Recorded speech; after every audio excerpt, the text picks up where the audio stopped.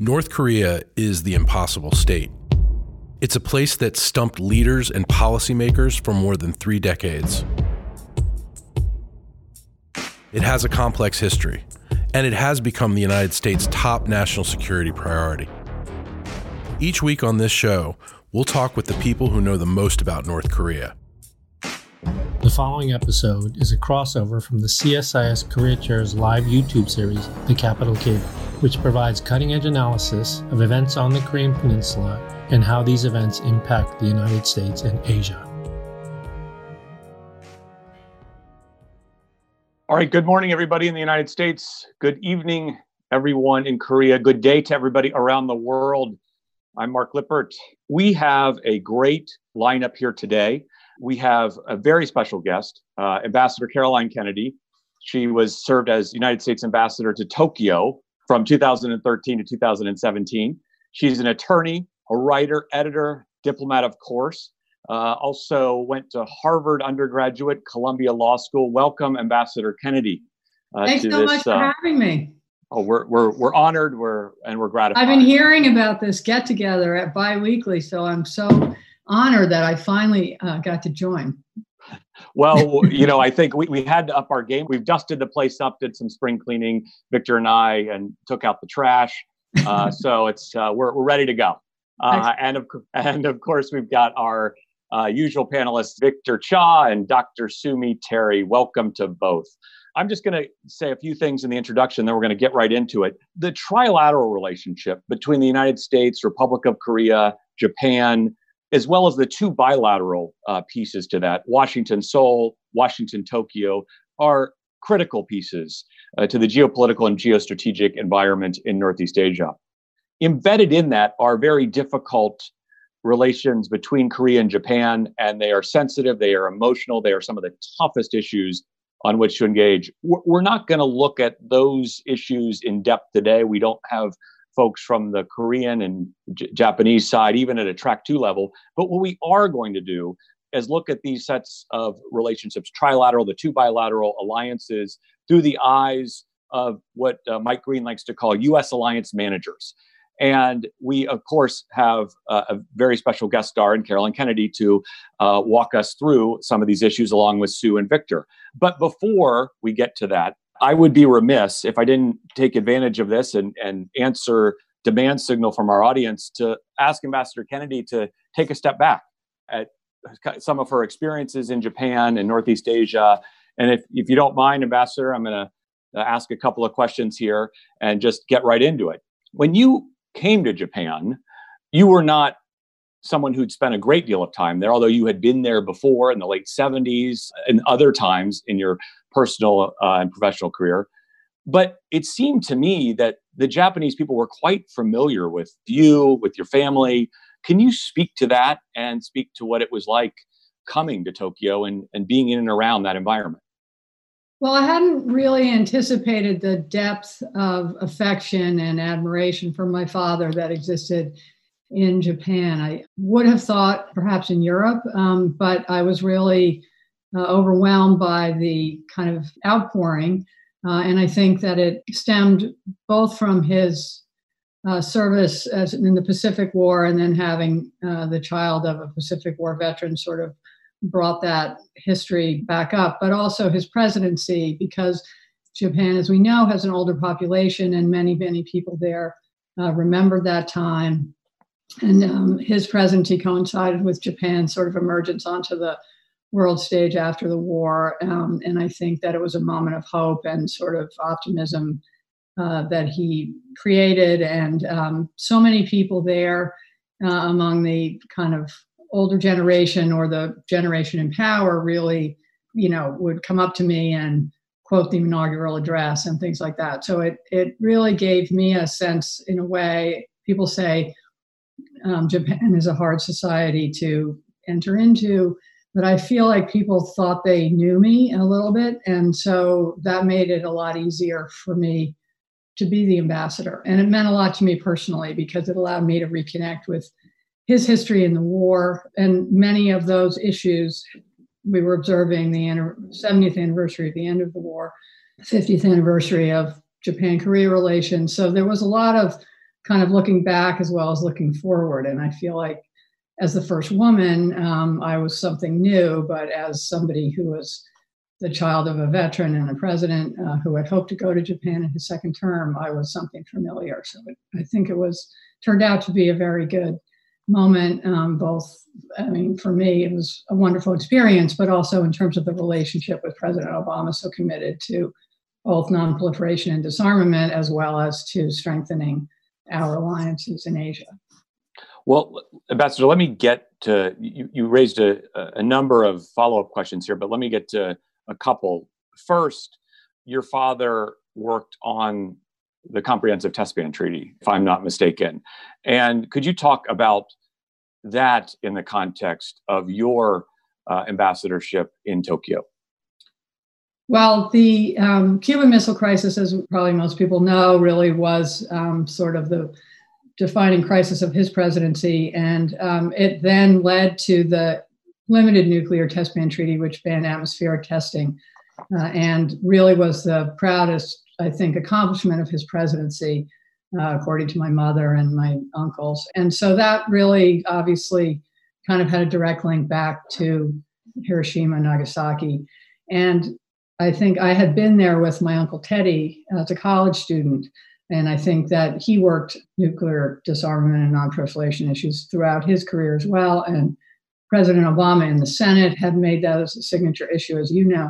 And so I think that those threads were very much continuing in that shared set of ideals. And so there was a real effort to get Japan and Korea to come together with others during the Nuclear Security Summit, President Obama, and then culminating in his visit to Hiroshima, which was, he was the first sitting president to visit that. So I think for me, it had a tremendous emotional, personal resonance. I felt sort of a connection back to my father and his presidency and those issues, but also it really shows us that those issues are just always with us and require continued effort by all of us. No, thanks for that, Ambassador. It's great stuff, really powerful. I will say that I did a little homework on this issue yesterday. I talked to Ben Rhodes, who was with you during that visit and wrote a lot of the president's speech. And he said that your drive, determination in the White House decision-making processes was instrumental in I'm sure he used exactly those words, right? But in all seriousness, he did say that without your force in the decision-making, this visit wouldn't have happened. Well, let me just ask Victor for a quick comment then. Victor, on the CTBT work, as well as the significance of the issue of nuclear nonproliferation that would ultimately be built upon some of these activities over time, both in Northeast Asia and the international stage. What does that mean for the Korean Peninsula, number one? And we talked about the visit of the president to Hiroshima. There is a mention of the Korean victims of that episode in the second paragraph of President Obama's speech. Can you just talk us through those two issues from the Korean perspective? Sure. First, in terms of the Korean atomic bomb victims and survivors, Pibokcha in Korean, there were 20,000 fatalities in Hiroshima, 30,000, I think, in Nagasaki. And then there are the survivors. And this has, been one of the groups that have been marginalized throughout history, not receiving much help from either side, although that has changed more recently. So this story, Hiroshima and Nagasaki, is intimately tied to Korean history, not just to Japan and U.S.-Japan relations. Bringing up to the present, there have been a number of scholars who have argued that first the LTBT and then the CTBT is one of the potential entry points to some sort of diplomatic negotiation between the United States and all the powers in the region with regard to North Korean nuclear weapons. If we could get North Korea to agree to sign on to the CTBT, just like South Korea and Japan, and as well as get China to sign on to it, this would be a great way to begin a conversation about how to get nuclear weapons off the Korean Peninsula. And I think most Americans would get comfort in knowing that North Korea would no longer be testing nuclear weapons. They tested them largely underground, but to test them in the atmosphere or in space or underwater, no one wants to see that. So in that sense, what Caroline was talking about and the work that her father did after the Cuban Missile Crisis, still resonates in Asia and can still possibly play a role in resolution of the issues on the Korean Peninsula. All right, thanks, Victor. In other words, we talk a lot, kind of an inside-out strategy almost with the North Koreans. This would dovetail with that and almost be outside in, get the international community to ring the North Koreans and basically enhance on nuclear nonproliferation or nuclear disarmament, Korean Peninsula. All right, Ambassador Kenney, back to you. You mentioned that one of the interesting elements, remarkable elements of your tenure in Tokyo is that you were the first female United States ambassador, woman ambassador in the history of this alliance between Washington and Tokyo. This is an issue, the role of women, especially in senior policymaking circles in both Korea and Japan, has been a bit of a struggle. There have been some notable exceptions, current Korean foreign minister, the governor of Tokyo, but you were the first in the ambassador seat in Tokyo. Can you talk about that experience and what that meant to you? It was, as people probably know, President Obama's first act in office was to sign the Lilly Ledbetter Fair Pay Act. And so women were a major area of focus during his administration. And Prime Minister Abe at that time was making a commitment to advance women's participation in Japanese society. So in that way, I think that my being there worked very well in that way. I think that there was definitely some skepticism, but I think that the fact that the importance of the role of the American ambassador really was, overshadowed any concerns that somebody with long blonde hair would, do something crazy. I don't know what it would like to be a man, but I think in some ways it was a real novelty. And I think, as I said before, because I was kind of from a known area and I had been such a strong supporter, an early supporter of President Obama, I think all of those things really helped. And I think that it did mean more than I realized at the time that a woman was in such a position of such high visibility. So I really made an effort to try to meet and encourage and empower as many Japanese women as I could, and students, in particular, female students. And so I think that those efforts are continuing. I think they've maybe not receiving the same kind of emphasis as they were, but ultimately I think people really felt that partly because of the shrinking labor force, Japan was going to have to provide more opportunity for women. And the different government departments and business people were always telling me of the progress they were making very proudly, even though, I think they have a long way to go. Was this something you emphasized in your conversations with Japanese counterparts in the government? Is this an issue that was at the top of your list? And how did you work this issue outside the government? Well, I think just being there and doing the job was how I worked the issue. But I think that it really put the question to them. And I think they felt that they had to come forward with the progress they were making, especially because Prime Minister Abe had made it a major issue. And there was, studies coming out showing how much of an impact, positive impact on Japanese GDP would mean if Japan had increased opportunity for women. So I think there was a momentum to it. And I think that to the extent that I was able to add to that, I think that was positive. Great stuff. Really appreciate it. Let me ask Sue. Decide whether or not to let me into the all-male club to which all American ambassadors had joined, though. That took many months of debate. Gotcha. And so, well, that's a whole nother That's a whole other story. We have to do a whole other show on that. That's right. All right. I'll leave it at that. It's an interesting one. I wanted to pull on that thread, but we're going to run out of time. So I'm going to go to Sue. Sue, can you walk us through these issues, Korea, Japan, that Ambassador Kennedy just spoke to? And then a little bit more personally, what it meant to have Ambassador Kennedy there in Tokyo, Kathy Stevens before her in Seoul, now Gina Haspel at the CIA, Madeleine Albright, Condoleezza Rice, Secretary of State, National Security Advisors. Talk about that from your perspective, both as a professional coming up through the ranks in the national security agencies in Washington, but also your analysis of this issue in Northeast Asia. Thanks for that question. For me, and I think for many women out there, when you see these women in these positions, of course, they serve as role models and inspiration. But they were the ones that really broke barriers, right? Either as the first, as you just mentioned, or the only women in these positions.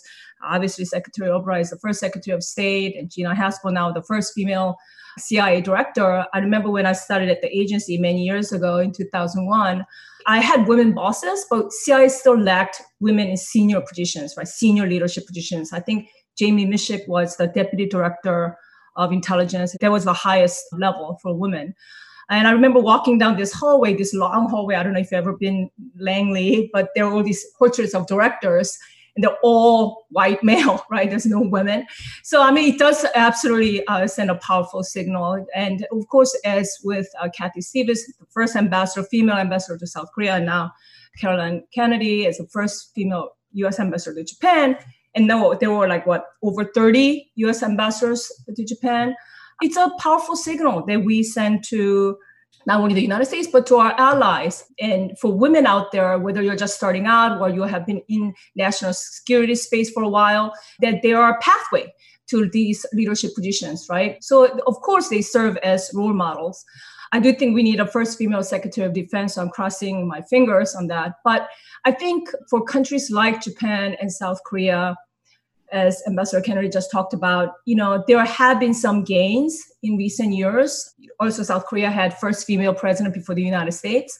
But there's no question that I do think they still struggle with gender equality, greater diversity issues. Women face significant challenges to get to these leadership positions, to these top tier posts. And I think it's particularly more so in this national security space, which is very heavily male dominated. So when these women are in these senior positions, we do send an important message to South Korea, to Japan, to our allies, that, women in these positions are not only necessary, but, as these people work with people like Ambassador Kennedy, Ambassador Stevens, they also know that, women can be as effective or more, Mark, than even men. And, if you want ultimately innovation, if you want creativity, if you want effective problem solving, you need to avoid groupthink and, to avoid blind spot.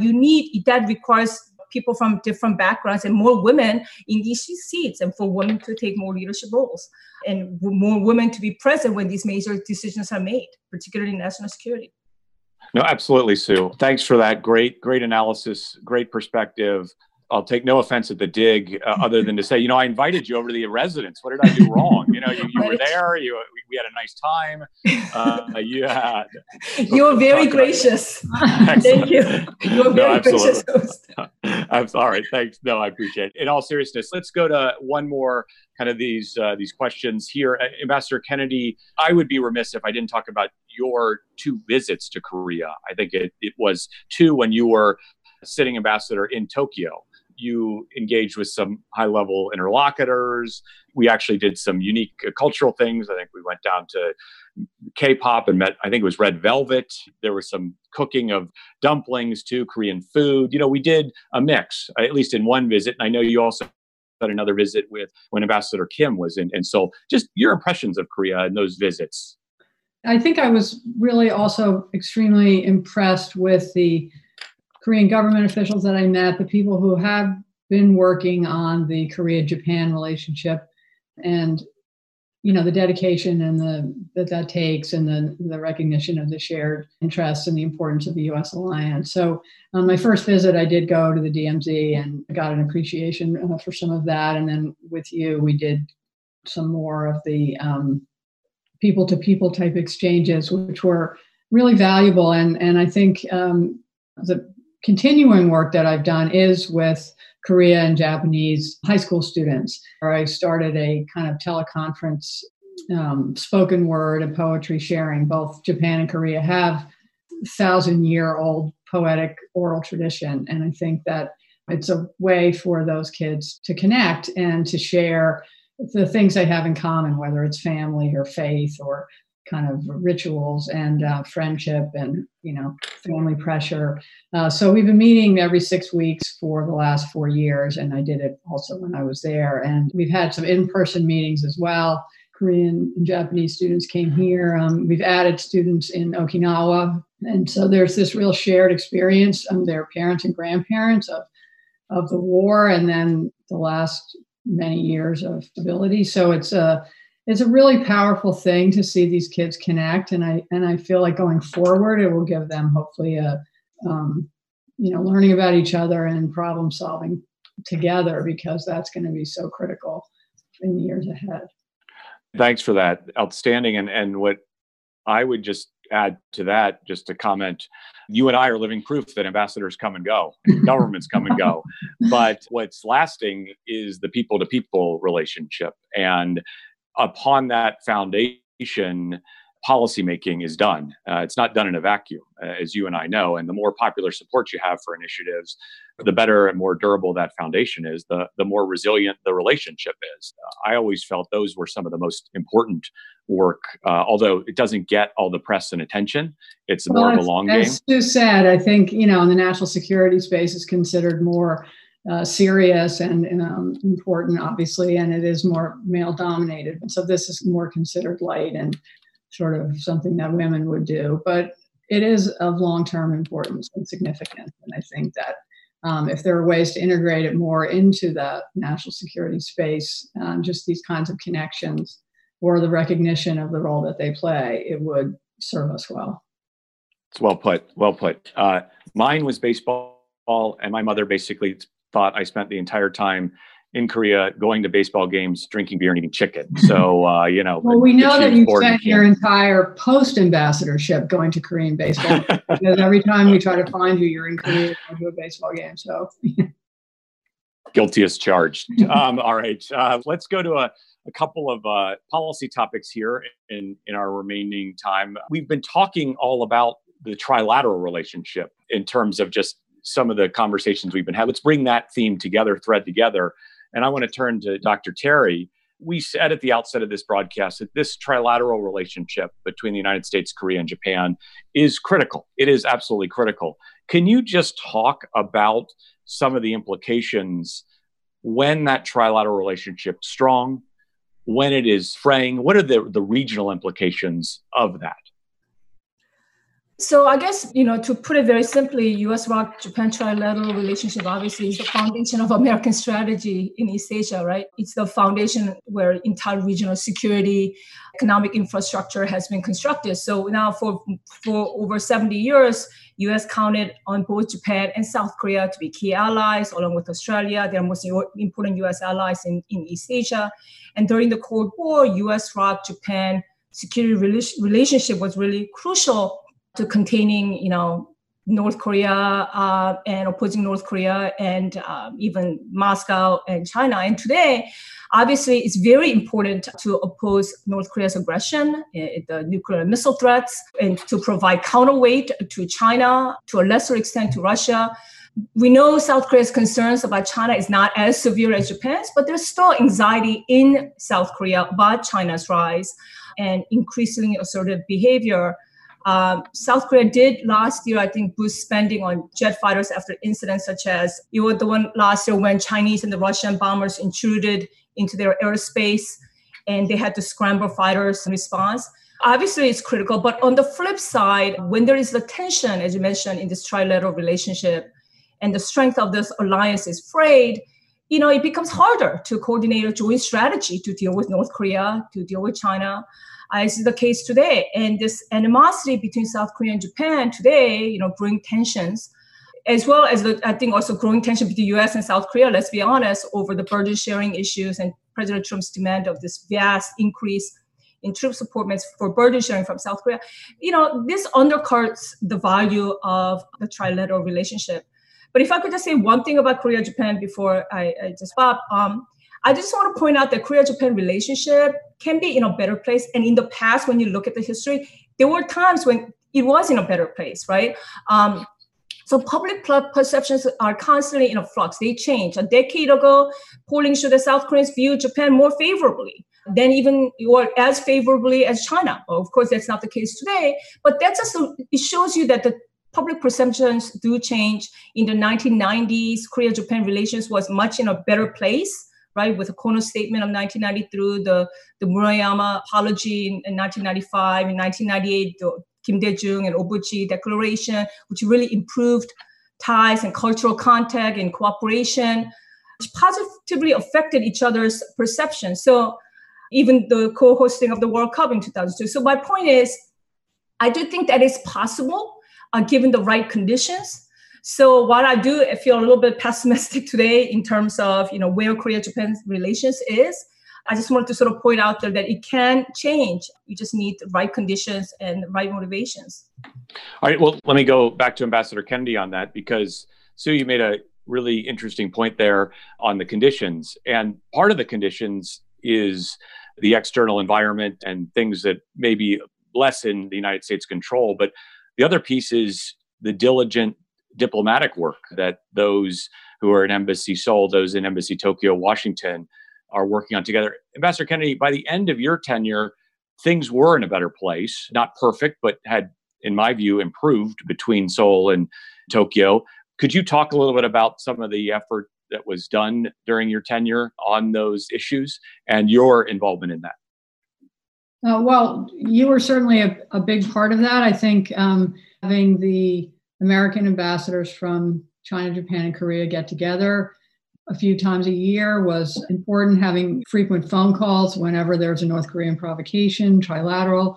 Also, there was a lot of work going on at that point on GSOMIA and things like that. And so I think that the United States, President Obama was very clear that the United States was there to support and help that Japan-Korea relationship, not to be too heavy-handed. But I think that the support of the United States is very important, and it's a constant, I'd say, focus of the job, and everybody on this phone call has worked on that. And so I think that whether it was economic issues, security issues, were all, I would say, something that I spent a lot of time on. It was also, as we said, when I was there was, I think people had been very concerned about Prime Minister Abe and that relations were going to worsen. But in fact, he turned out to be, fairly practical after his statement on the 70th anniversary was better than it might have been. And I think that his recognition of his appearance at the ceremony for Japan-Korea relations, there were small steps, but they were all going in one direction. And I think that the Comfort Women agreement that was at the very end of 2015, and that was a surprise when it came. And I think that it showed that he really was taking a practical approach, and he and President Park had met at the Nuclear Security Summit, et cetera. So I think that there was the foundation was beginning to be laid, even though there were still difficulties, the UN or other places. So it just takes constant work and a recognition that this is a difficult relationship, and with a lot of history, and the United States needs to be humble, but that we do have a positive role to play in supporting the values that we all share, democracy and human rights and stability in Asia. So it was a major focus, and I know I worked with you closely on it, but you really did a lot as well, Ambassador Lippert. So really, you should speak about it just as much as me. Well, no, thanks, Ambassador Kennedy, for the kind words and really interesting perspective. I would be remiss if we didn't talk about the role that Tony Blinken played as Deputy Secretary of State. Was constantly in the region, constantly convening trilateral meetings at the Vice Foreign Minister level, and that was a tremendous help as well. So let me go to Victor then. Victor, where do things stand today on both the trilateral relationship and the relationship between Seoul and Tokyo? Big question. And then, do you think things will change if Vice President Biden wins this fall and becomes the next president of the United States? So your second question, I think the answer is yes. It will change, in part because, as Ambassador Kennedy said, the United States will probably play a more active, though respectful and behind the scenes and not heavy-handed role in trying to bring our two allies together. As you mentioned, I think the best thing that could be done for trilateral relations was exactly what Tony Blinken did, was to hold, I think they were quarterly trilateral Deputy Secretary, Vice Foreign Minister meetings, because that forces the government bureaucracies in all three countries to prepare and produce deliverables for each of those four meetings.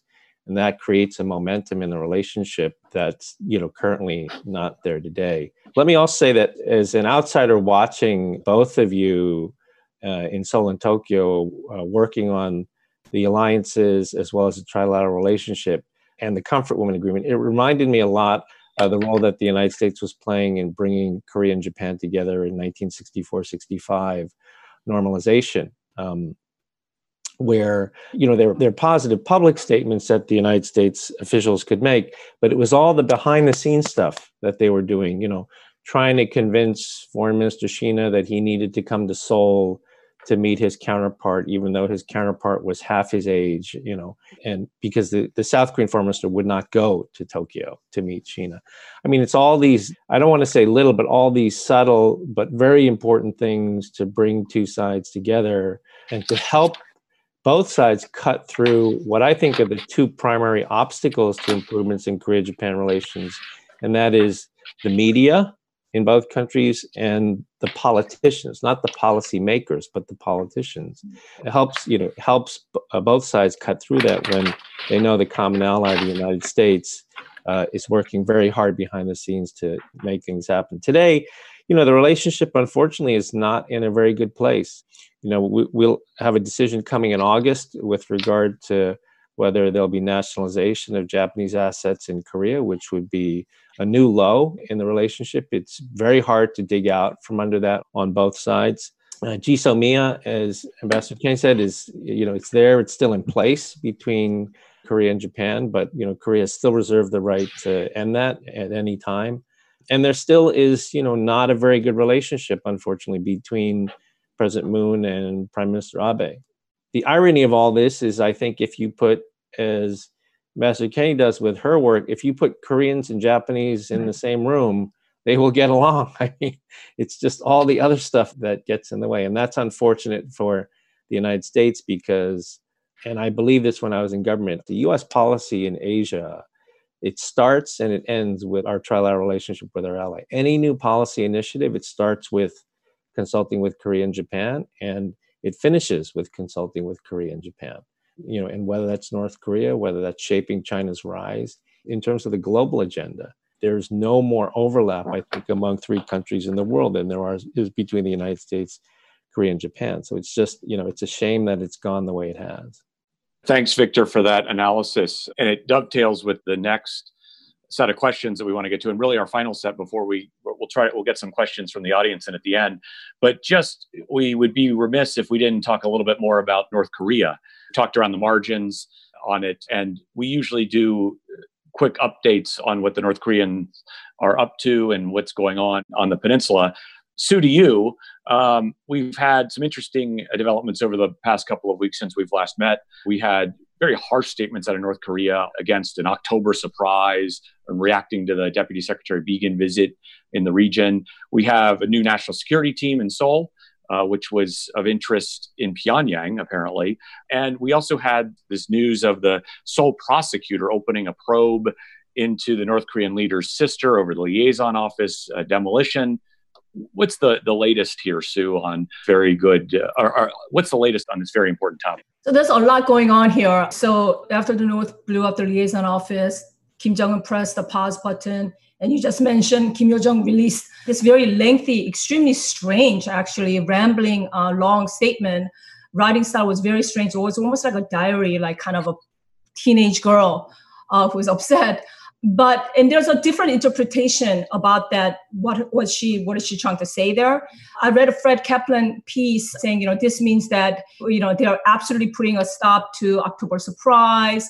Kim Yo-jong did put an end to the negotiation, even by saying even the smallest concessions are now off the table.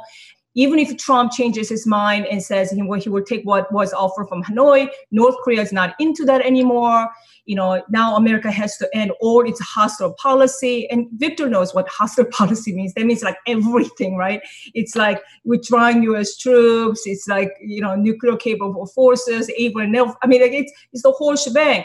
But yet, with the North Koreans, you have to read between the lines, right? You have to read the context. You say how it was said. And if you read between the lines, she didn't completely close the window for another summit between Trump and Kim. She did leave a window open for possible 11th hour deal, potentially. They don't want Hanoi, repeat of Hanoi 2.0, where they leave empty-handed and they get embarrassed again. But she did leave the window open. And then I thought the last statement was really weird and strange when she said, I got a permission from my brother to personally obtain a DVD of the celebration of the 4th of July. I'm like, personally obtain? Does she even want to be invited to Washington, D.C.? Remember, the whole summit trip began with her being sent to South Korea.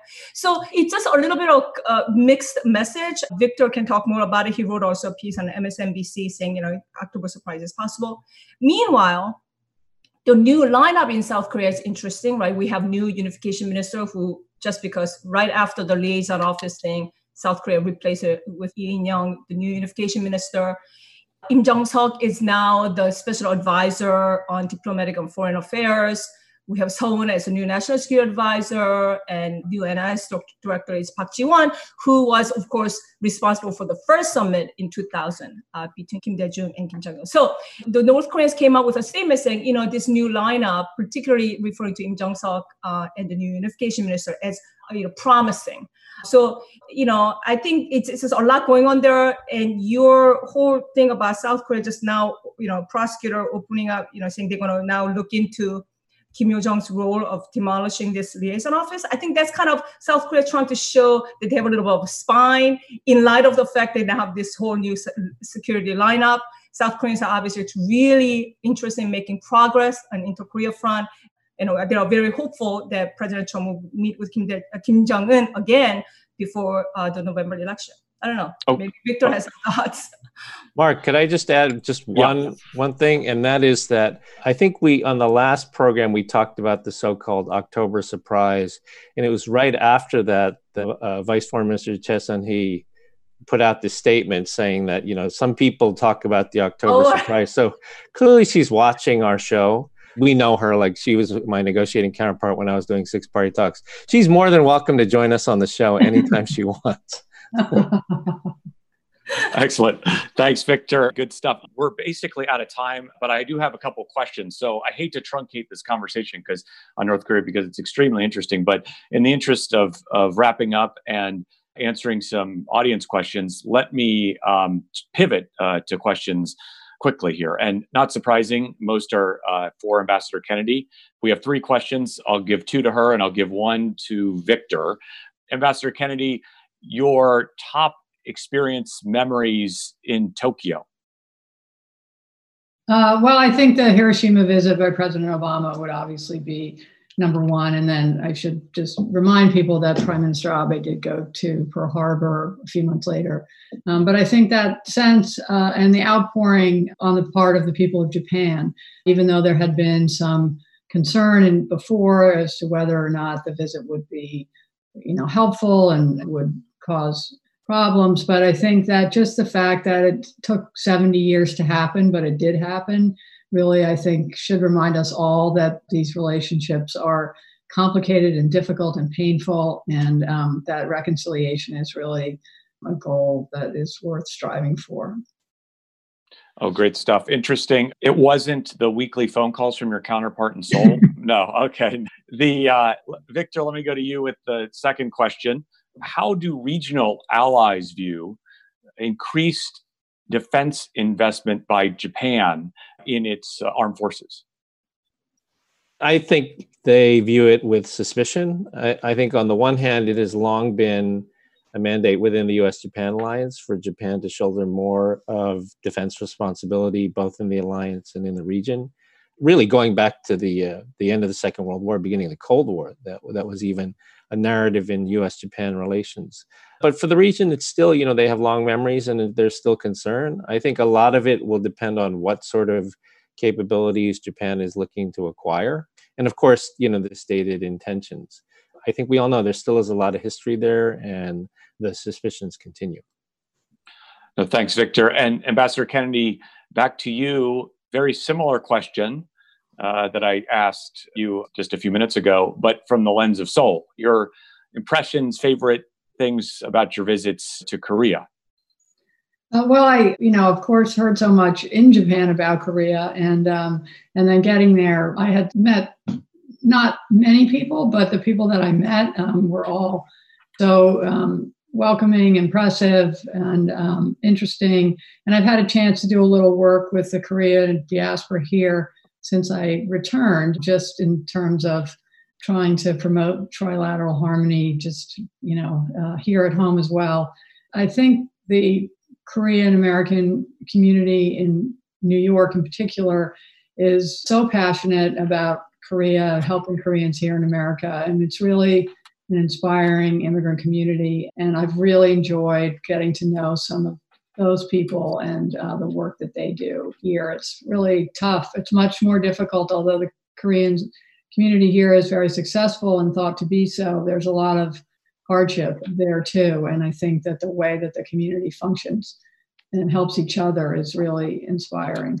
And it reminds me of kind of what it must have been like for my ancestors when they came, kind of first generation, and had to navigate a whole new culture. So I've really enjoyed that in a way that I hadn't expected. It's been a great gift. So Korea is becoming a bigger part of my life than I would have thought, and it's great. I haven't seen enough of Ambassador Lippert, but now perhaps after this, we'll be able to make dumplings again together. Excellent. All right. With that positive note, we're going to go out on this week's episode of the Capitol Cable. We really do appreciate Ambassador Kennedy as our special guest. It was, I would call it a remarkable session, covered a lot about the trilateral relationship, U.S.-Japan relations, U.S.-ROK relationship, even squeezed in a little bit on North Korea and extended an invitation, thanks to Victor. And again, I think we went out on people to people, which I am a huge believer in, and just the importance of that. And I really did appreciate the robust conversation we had on that today. So with that, thanks to our special guest. Thanks to our panelists. Thanks to everybody. Look forward to seeing you in a couple of weeks. And until then, stay safe, healthy, and happy. Thanks for listening. To watch full episodes of the Capitol Cable, please go to csis.org and visit the Korea Chair program page. If you have a question for one of our experts about the impossible state, email us at impossiblestate@csis.org. If you want to dive deeper into the issues surrounding North Korea, check out Beyond Parallel. That's our micro website that's dedicated to bringing a better understanding of the Korean Peninsula. You can find it at beyondparallel.csis.org. And don't forget to leave us a review on Apple Podcasts. That's so more listeners can find us. It's very helpful. We're now also streaming on Spotify, so you can find us there too, where you find all your music. How cool is that? And don't forget to subscribe wherever you get your podcasts.